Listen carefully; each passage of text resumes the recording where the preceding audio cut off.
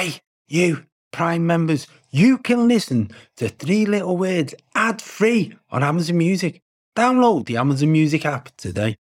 This podcast is brought to you by Quorn, the nation's favourite meat-free brand. Quorn is a great partner for this show because their products have been in our house for years, because I'm a vegetarian, so it's always in my fridge. For each podcast, our sponsor Quorn has given us a fact which Tony uses to illuminate us in the world of Quorn. Yeah, let me illuminate you in the world of Quorn. That's an interesting use of language, John. Quorn spaghetti bolognese has 90% less saturated fat than a beef version, so it's a good choice if you're looking to eat more healthily. So if you're going vegan, vegetarian, or just cutting down on meat a bit, you'll find that Quorn is a great option because they've got so many different products, from cocktail sausages to Turkish-style kebab. There's something for everyone. Do you ever wonder where all your money went? Like every single time you look at your bank account? Honestly, it's probably all those subscriptions. I felt that way too, until I got Rocket Money. Rocket Money helped me see all the subscriptions I'm paying for, and it was eye-opening. Between streaming services, fitness apps, delivery services, it all adds up so quickly. Rocket Money is a personal finance app that finds and cancels your unwanted subscriptions, monitors your spending, and helps lower your bills. Rocket Money has over 5 million users and has helped save its members an average of $720 a year, with over 500 million in canceled subscriptions. Stop wasting money on things you don't use. Cancel your unwanted subscriptions by going to rocketmoney.com/Wondery. That's rocketmoney.com/Wondery. rocketmoney.com/Wondery. Hello and welcome to this episode of Three Little Words. Thanks for downloading it, because this week we have got one of the most recognisable actresses in the UK. Shobna Gulati has appeared in various things. Dinner Lady's best known for a role in Coronation Street, which, when you think about it, is a mainstay of British culture. She's a great guest. I'm glad to have her on. I've never actually met you before, Shobna, and because we're doing this in different locations, I'm not even sure I've still met you. Well, I think our sons know each other because I think they went to school together. Yeah, we were just talking about that just off air then, because both of our sons have got an interest in performing arts, which is an interesting thing considering our two professions. And people often think that means that your kids are naturally going to be inclined to do it, but that's not always the case, is it? No, I tried to make him into a doctor, a lawyer, or an engineer, but he wasn't going for it. Hello, Shobna. Hello, Tony. Hello, yeah. I thought I'd just let you two say hello to each other. So I'll reveal to the listeners that we know each other, don't we?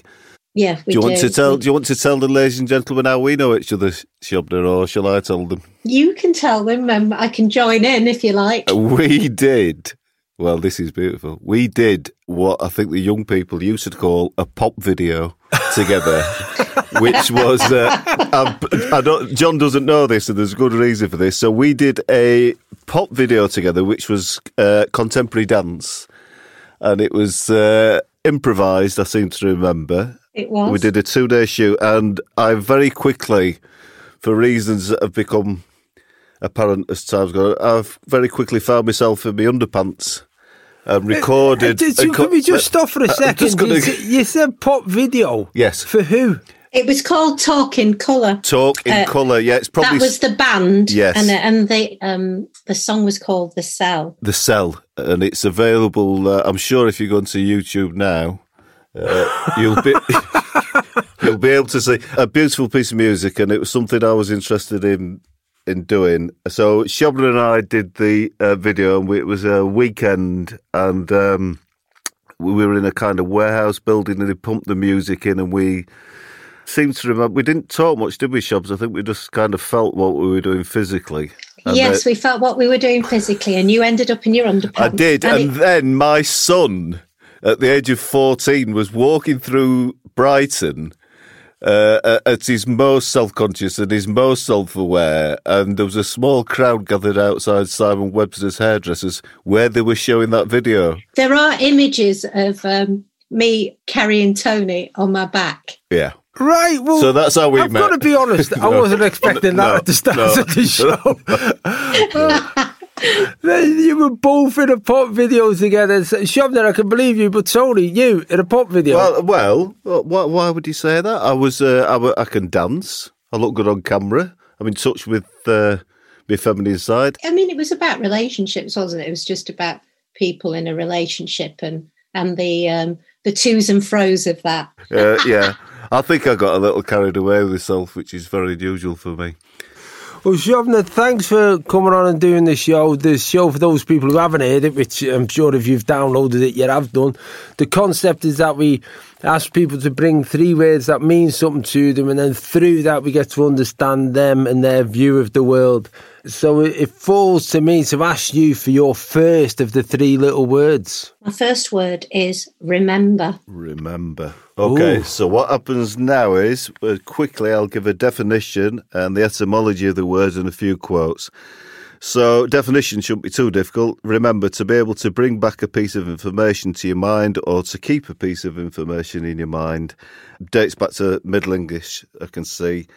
The etymology of the word dates from the mid-14th century, remembrum, which means to keep something in mind, to retain in the memory. The French is remembrer, which is to bring to mind. So we're around the middle of the 14th, 15th century. So I've got 2 quotes. First one's Martin Luther King. In the end, we will remember not the words of our enemies, but the silence of our friends. And then Mark Twain, and I've got some experience of this one. If you tell the truth, you don't have to remember anything. So, Shobna, it falls to me to ask you, why did you choose the word remember? What quotes are they? They're amazing quotes. I chose it because it's a verb. It's a doing word, as we're taught at school. And it involves doing something in your head in order to remember. And I chose it because it came up when I was caring for my mum, who was diagnosed with vascular dementia. And I was caring for her. So much so that I wrote a book about it, and I called my book Remember Me, like a directive to myself, to my mum, and, for my mum, and for those reading my book. I wanted people to think about what remember means. And, the quote that you gave me just then about the one that Martin Luther King wrote, in the end... It's, what was that? In the end, we will remember not the words of our enemies, but the silence of our friends. Yeah, I think, as you watch somebody who you care about very much retreat into their world, it does become quite a silent one when you're looking after somebody who has got dementia. So that's very resonant for me in this situation. How is your mum now? Do you still have her? No, I lost her. She died in November 2019, so not so long ago. And I wrote this book in lockdown because I kind of felt forced to remember her during that time because I was so isolated. The outside world had been cut off, and much like dementia, those things that happen in your present time, I think remember's got all sorts of meanings. It also means, remember to eat, remember to drink, remember to post the letter, remember where your keys are. All of that kind of memory dropped away from her. And, that act of bringing to mind fell away. And what she did was she remembered her past so clearly and so vividly. I was kind of drawn into that journey. And I thought, well, that's really interesting because I want to share that with other people. Because for me, it was something, I don't know, it felt so important, it felt so urgent to share it. So I just sat and I wrote in first lockdown. I don't like a demon, like a demon. Yeah. I've never experienced that before, but I think because the world was so closed, it just shut down, that it felt like an imperative. I remember you writing it. That remembrance is a testimony to a life lived, to your mum. It's to leave a stain on the silence. I think particularly as an artist, as a writer and an actress, which you are, you want to mark that person. You want to leave something to outlive them. in your remembrance? Definitely. It was kind of like, it was considering my mum's journey into her memory and how she would want to be remembered and how anybody actually would want to be remembered. You know, that was the question that I asked myself from the beginning when I wrote this book. But when you said your mum's journey into her own memory, how do you mean? Well, she remembered so much of her past. She remembered so much of her childhood. She remembered her journeys, you know, and her relationships with people. And, you know, sometimes we joke about how people who have dementia say the same things over and over because they've forgotten what they've just said. Yeah. But each time that she told me a story, there was a little addition.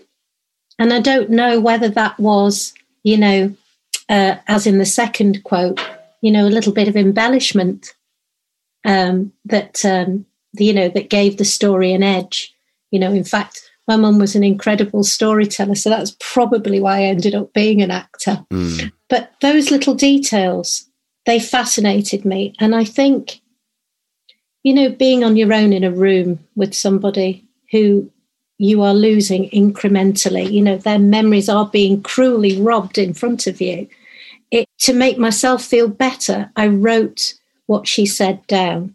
And I created this resource of memories and history and social history that I wanted to really bring to the table because, you know, ultimately, given my cultural background and, you know, who I am and who my family are within the context of being British, not many of those stories have been told, or not many of those stories are available, you know, through a lived experience.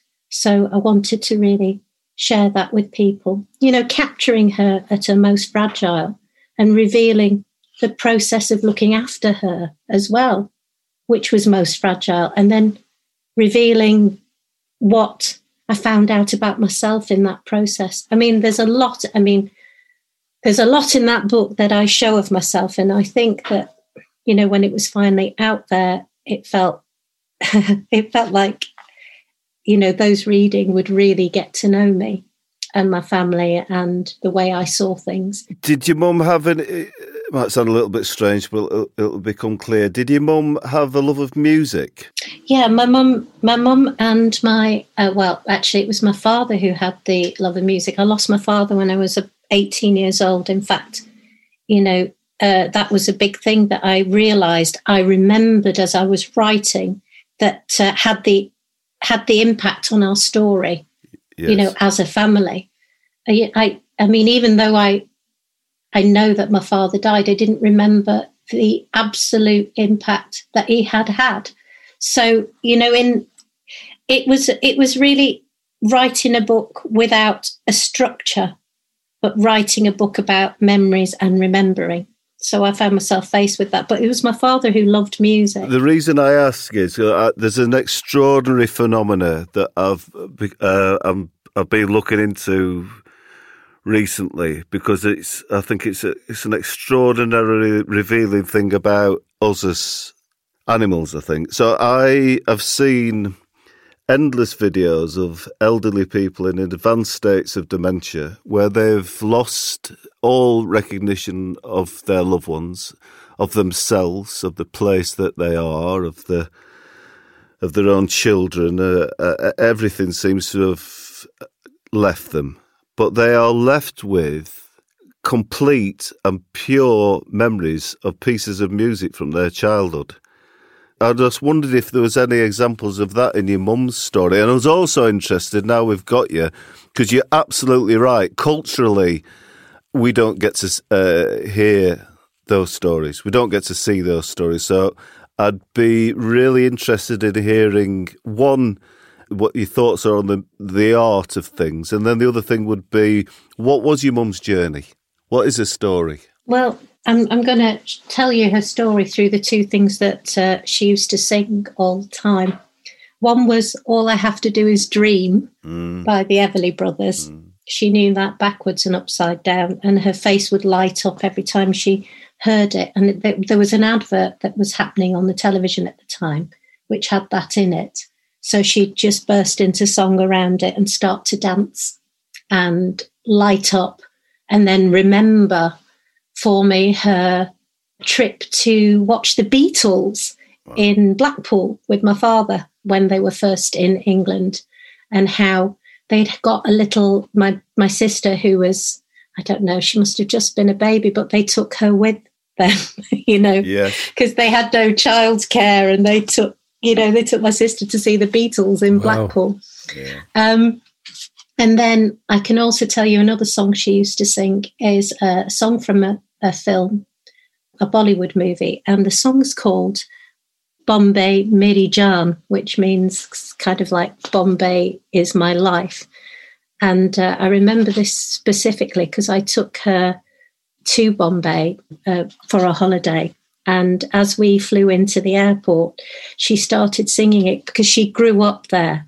Now, the thing about my mum is, the reason why I picked these two songs is because she was born in Southport in 1940.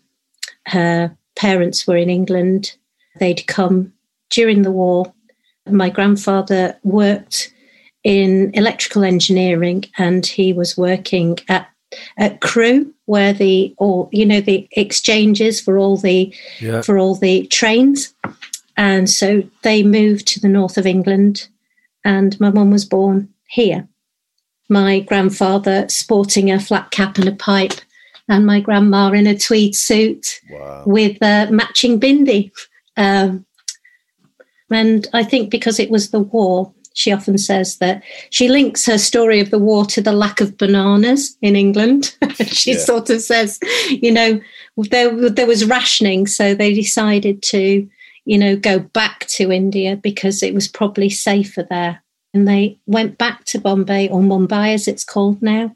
And my mum was raised there. And it was there that she met her husband, who then decided that he wanted to come back to the north of England. He wanted to go to the north of England to be part of, making the NHS into what it is today. Because, post-war, society was really fractured. The NHS was just starting and they needed people. So he was invited as a young doctor to train actually in England. Yeah. So, he came to England, and then my mum came back to England, then spent her rest of her life in England until the day she died. And her ashes are now distributed in the sea at Southport, where she wanted them to be. Wow. Not in the Ganges, no, but in Southport, where she was born. What you've just said there, Shobna, in some respects, there's always an assumption if you're white, British born, that anybody of colour has a relationship with another place, particularly if they're the first generation to come over. And then you made that reference then, that great comparison between scattering your ashes in Southport as opposed to the Ganges. But what appears to me is that your mum's heart is where her family was. Absolutely. I mean, when you remember, through her remembering, I found a woman, not simply my mother. I just found a woman who had like this. I say in my book, and I'm just going to say what I say because I think I just say I found a woman who made clear choices, grown from a deep, quiet love for her husband and family, and who could live her life fully with fairness and sincerity, even when her world fractured.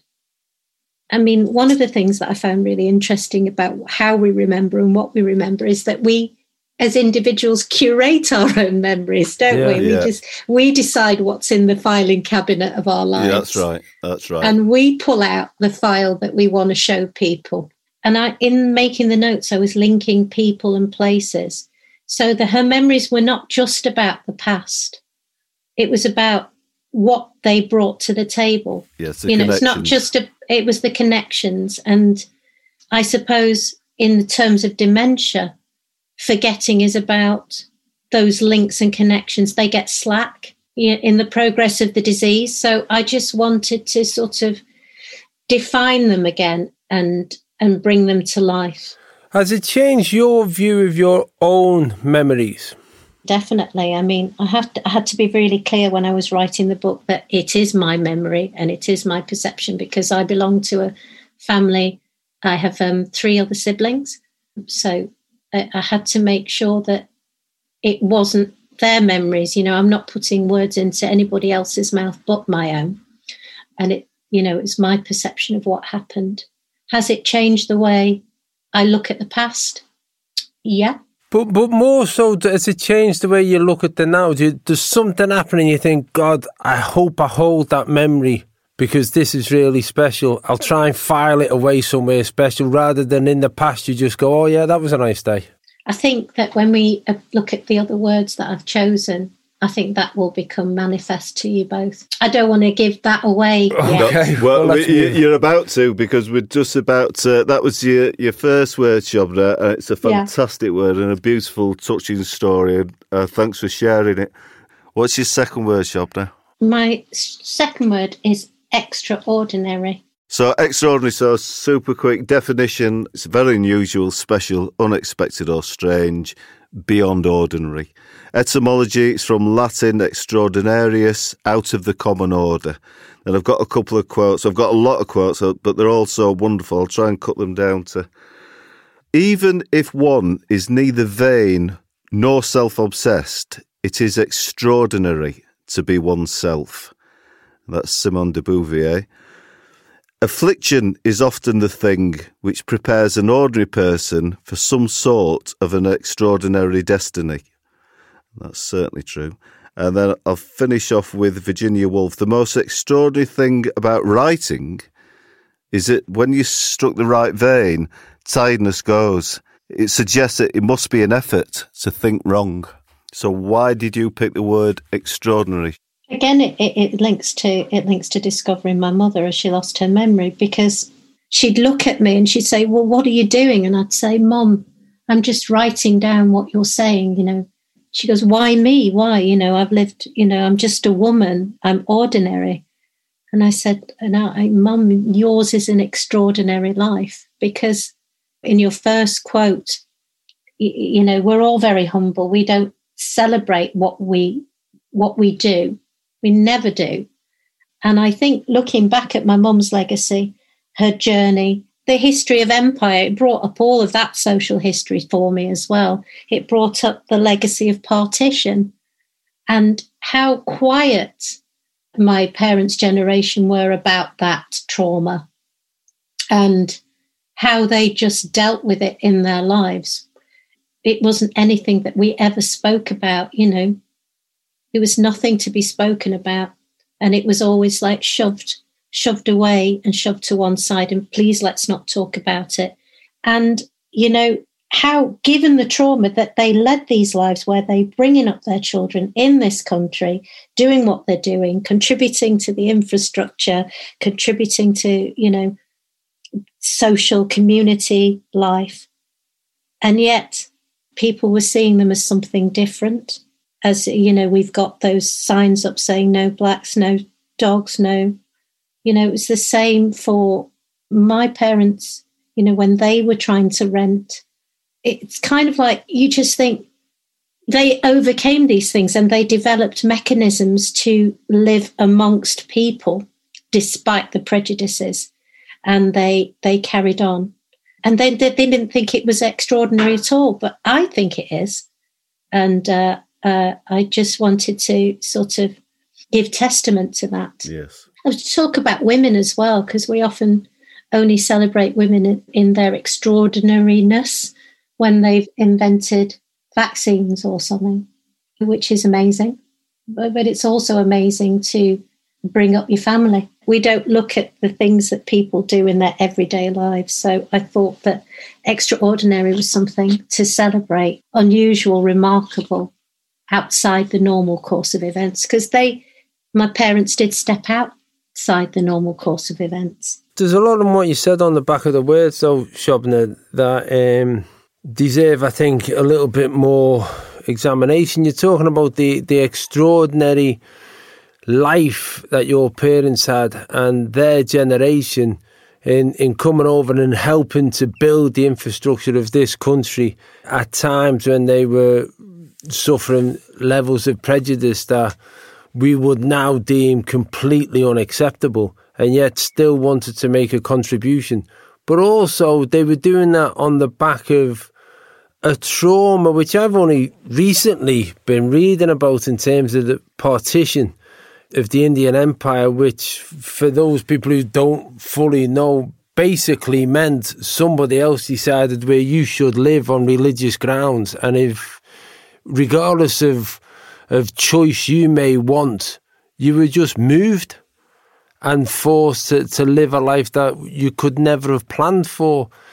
Can you just tell us what actually happened within your family's experience of that? Although, as you said, they never actually spoke about it as if it was an extraordinary event. Well, I had the opportunity, because I did a programme for Channel 4 called Children of the Empire. So I had the opportunity to go to India and to speak to one of my relations about what happened on the day that it was decided that they should leave their home. My family are Punjabi, and they are originally from what is now Pakistan. So they are Hindus, and because they came from an area there, the arbitrary line that was drawn divided the Punjab. It divided, obviously, the east of India too, but from my experience that I'm going to speak about is the division of Punjab, where there's Christians, there's Sikhs, there's Hindus, and there's Muslims. And all of us are in this place called the Punjab, which was just split and divided.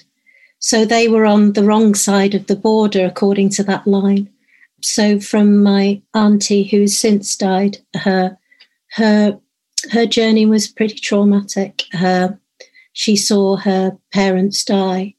She saw her siblings die. So, sorry, when you say die, what do you mean? They were killed. They were killed on a train that they were on when they were going to the other side of the line. And she was only a very small child when that happened. And there's lots of sort of... Hey, I'm Ryan Reynolds. Recently, I asked Mint Mobile's legal team if big wireless companies are allowed to raise prices due to inflation. They said yes. And then when I asked if raising prices technically violates those onerous 2-year contracts, they said, "What the f*** are you talking about, you insane Hollywood ass?" So to recap, we're cutting the price of Mint Unlimited from $30 a month to just $15 a month. Give it a try at mintmobile.com/switch. $45 up front for 3 months plus taxes and fees. Promo rate for new customers for limited time. Unlimited more than 40 gigabytes per month. Slows full terms at mintmobile.com. This episode is brought in part to you by Audible, your go-to destination for thrilling audio entertainment. Whether you're looking for a hair-raising experience to enjoy while you're on the move or eager to dive into sinister and shocking tales, Audible has an exclusive collection of thrillers from best-selling authors that will keep you on the edge of your seat. Like James Patterson's first audio-only thriller, The Coldest Case. Experience stories like never before, where every chilling detail is brought to life by captivating sound design. Plus, as an Audible member, choose one title a month to make yours forever. And now, new members can try Audible free for 30 days. Just visit audible.com/WonderyPod or text WonderyPod to 500-500. That's audible.com/WonderyPod or text WonderyPod to 500-500. Stories around that, but she hid under dead bodies in order to survive, and she was found, luckily, and was able to carry on living her life. But the other children came together eventually. They were all the surviving children were found, and one of the surviving members of the family came to live with my mum. She was the only girl in her family. She had brothers. She was the eldest, and then she had brothers, and then her cousin came to live with her in India when she was very small, and she just thought, well, why has my cousin come? And her cousin had come because of what had happened to her family. She'd lost her parents. She'd lost some of her siblings. I mean, how do you not talk about that? we talk about so many things, but how do you not talk about that? You find that is the experience of many of those who lost family members, on both sides, on all sides. I'm not one to point any fingers, except the fact that that place should never have been divided in the first place. That's where, if I was to point blame, it would be there. Yeah, and it's one of those things, though, that it kind of happened and the world turned a blind eye and it just moved on, and nations were created, a line was drawn saying that's Bangladesh, that's Pakistan, that's India, done. And it's crazy when you think about it now that it's not been more re-examined in history. I know. I think it was the biggest moving of people that's ever happened. I had the opportunity to go to Pakistan and have a look to see where my grandparents came from. It was so wonderful. It was the first time that I've ever actually felt like I belonged to a place. I had never felt that feeling before because I had never really seen people who really looked like me. If I was to define what I looked like or could recognise in myself and my defining features, where I went to Lahore and I saw men and women who had my defining features, and I just thought, flipping heck, I've never seen this before. Yes. Yeah. And I felt part and I felt whole. And when I looked at that city, for example, I ate in this most beautiful place. Food is a very big part of my life as well. And I ate in this beautiful place, and it overlooked a gurdwara and a mosque. And I just thought of how it was before we were divided and how it possibly could have been. But I think that's the nature of people in control, isn't it? They want to divide people in order to control people, because if we were united, there would be a different story. That's historically how the world works, with divide and rule. It's interesting when you say that and you link it back to your first words, remember. It's almost as if there's a part of your DNA when you went to Lahore that remembered to give you that sense of belonging. Yeah. It was, and I'll not forget that. I just felt so deeply connected. Perhaps how my mum feels about Southport. Yeah. Yes. So that leads us, I think, Shobna, looking at, which is often the case John and I have found it's not just the words that people pick that inform us, it's actually the order of the words tend to have a narrative that reveals itself. So could you tell us your final word, because I think that really does tie in with the other words that you've brought to us today? My final word is overwhelm. Overwhelm. So the definition, it can be to defeat someone by using a lot of force, to overthrow something. The etymologies, it's from a Middle English word. Whelm means to cover over. But the quotes really do tie into the story so far. The first one's Nietzsche, perhaps not your favourite, but the individual has always had to struggle to keep from being overwhelmed by the tribe. That's Nietzsche. 2, Frida Kahlo. I tried to drown my sorrows, but the bastards learned how to swim, and now I'm overwhelmed by this decent and good feeling. And then finally, my absolute all-time hero in life, Camus, said, life can be magnificent and overwhelming, and that is the whole tragedy. Without beauty, love or danger, it would almost be too easy to live. Wow. Yeah. That's why I love him. So could you tell me, stop me lip from trembling, why you chose the word overwhelm? I chose the word overwhelm because of Frida, Nietzsche and Camus. And because of, there was points in my book where I used overwhelm as a noun. And I remember sending it to my editor, who said, are you sure you don't mean overwhelmed? And I went, no, I mean overwhelm, because I see the word really clearly in my head.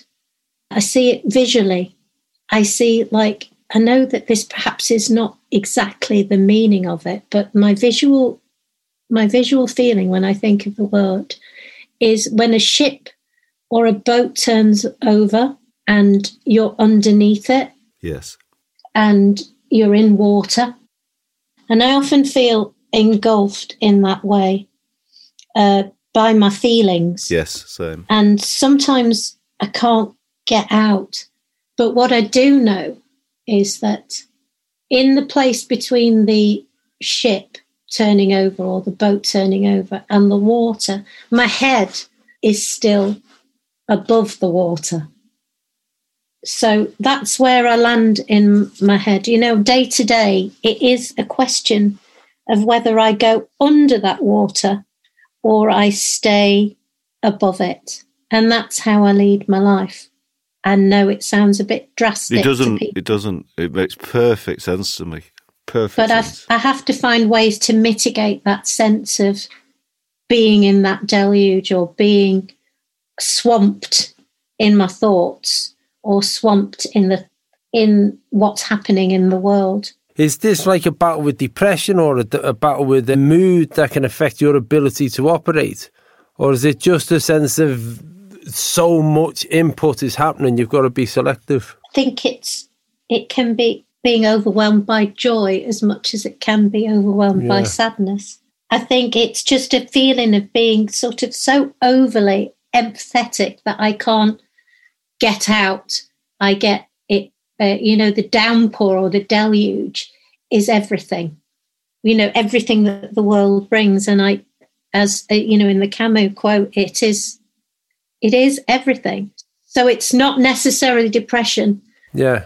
Or mental health difficulties, though I do have them, but it's not necessarily that. It's just sometimes I can't see my way through. There's too much information. It's like the computer's going off and I can't see my way through it. I tried to capture it. I did a film called Funny Cow that I wrote, and the final line of that was, life has always been too much for me, too much and not enough all at the same time. It's that feeling, just the realisation that you're alive and there are other people in this world can pull me up short just in my day-to-day life. I can be suddenly have a sense of being overwhelmed by that. Yeah, absolutely. And in the same sense of whelm, sometimes I feel quite underwhelmed. Yes, most of the time. Yeah, of course, yeah. I think I've learned, though, I mean, how old am I now? I'm 54 now. So in some ways, I've learnt a little bit of control of that. And I find that I have to learn that I can't, be overpowered or overwhelmed by things that aren't in my control. It's just a question of, though, when it's happening, is picking those things out that are not in my control and then allowing them to just be, without being, under that boat with me. Yes. No, you may absolutely, and I'm sure that what you're saying will resonate with thousands of people listening. I understand it's exactly what you mean. And it's interesting, again, to me, to look at the order of your words, to go from remember to extraordinary to overwhelm. And I can see the through line of your life's experience there. I think to an extent as well, to shoulder the responsibility of writing my mum's story through my memory of it was quite hard, and I was overwhelmed by that. And then to just decide to be an actor or a creative person, as opposed to following a path that it was expected of me, has been, veering off the path. You're not veering off a path into some kind of safe place. Sometimes you veer off a path into a very unsafe place and you can get swamped by that. So there's all sorts of things that happen in your sort of narrative structure of your life that the overwhelm thing has become a real. But it's interesting that as a person who sees life that way, where you're almost hypersensitive to everything around you, you pick a career where you require that hypersensitivity in order to engage with what you do. Yeah, it's unfortunate though, isn't it? Because sometimes it's just in a really unfortunate situation. I mean, having my life clean toilets, one of my very first jobs was cleaning a toilet in a factory in Oldham, where I started shop floor and then worked my way all the way up to the offices. After I'd graduated, actually, in Arabic and Middle Eastern politics, but I don't think anybody had really considered that that was a career for me. No. I'll tell you what, you'd be busy now. I would be busy now, but at the time when I signed up with the agency in Oldham, all they could find for me, interestingly, was cleaning toilets. I mean, there's no harm in cleaning toilets, but I just felt like, we were talking about life choices. Yeah, I was overwhelmed by that too, I have to say, because it was quite a job, a big factory in every single toilet. Well, Shobna, you've come up with 3 words that have taken us on a journey that I, in all honesty, could not have expected. Remember, extraordinary and overwhelm. What would be the word that you would like to never hear again? Well, it's a new word. It's the word shame, or actually specifically sharm, which is the Urdu word, which, the English translation is shame. When I kind of thought about it, in English, sharm means kind of like abashment. So it's kind of like, what would I say about that? It means that you are... It's about modesty, it's about bashfulness, it's about embarrassment. Humility. And humility, the shame you feel when your inadequacy or guilt is made public. And I think in my life choices have been noted by members of my community, sometimes members of my family, as shameful or full of shame or full of sharm. Somehow along the way that I've made some choices that have dishonoured people. Do you ever feel like you're settling? For your foundation, that is. Maybelline's new Instant Age Rewind Eraser Foundation doesn't settle into fine lines and wrinkles. With SPF 20 and moisturizing Pro Vitamin B5, this foundation not only provides medium coverage and a natural finish, but also protects and nourishes your skin. And the best part? The blurring sponge tip applicator makes application a breeze. Say goodbye to cakey, uneven foundation and hello to a flawless, radiant complexion. Try our new foundation today and see the difference for yourself at Amazon.com/Instant Eraser Foundation. So I'd like to dump it really, because that's a judgment call. It's not necessarily what actually happened. It's somebody else's judgment. It's somebody else's view of things. An imposition. That word is an imposition. Absolutely right. Yes. So in that way, I'd like to dump it because it's not served me in any way, shape or form. No. But maybe it has in a way, though, because I managed to write a book. Well, it gives you something to push against, and that's often they're often the things that shape us most. But I couldn't agree with him more. The idea of somebody else sitting in judgment of your choices without seeing your life behind your eyes, into the bin, I say. Into the bin. I've got this piece of art at home, which is by a sort of pop artist. Her name's Maria Kamar. She's Canadian. She calls herself Hate Copy online. And it's a piece of pop art with this very attractive woman of Indian heritage, I'd say, saying, has anyone seen my sharm? Wow. Just like, so I have that as a constant reminder. I have 2 of hers, actually, two prints of hers. And one says no, nahi in Hindi. And one says, has anyone seen my sharm? Both with women on them, both with those speech bubbles, which I think are just, for me, very powerful words, no and sharm. I think we just need to celebrate the word no and dump the word sharm. Perfect. Great stuff. Shobna, what a great way of finishing the show. I think that's a positive message to send out there. Thank you for being on the show, for bringing your words and taking us on your journey and introducing your mother to us. Yeah. Thank you. Thank you for your insight, Shobna. I always love talking to you. You're a very, very insightful human being. Yeah, but not terribly articulate at times because I get overwhelmed. That's right. I think you do all right. Thank you. Well, I think that was an insightful conversation. Yeah. There's so many avenues there I would have like to have gone down further, but time didn't permit. But what a lovely, thoughtful friend to have in your life. Oh, she's great. I think Shobna's absolutely great. She's like all people that I love. She's not one thing, she's many things. She's got funny bones as well. I've spent time with her in pubs properly laughing, you know, that real laughter when you can't breathe. She's got that in her. She's very bright, she's very perceptive, and she's very determined. Yeah, she's that sounds a little bit childish, but I think she's lovely. I hope you enjoyed that episode as much as John and I obviously did. Don't forget to subscribe, follow, share and like. And just remains to say a massive thank you to our meat-free sponsor, Quorn. Super protein, super tasty.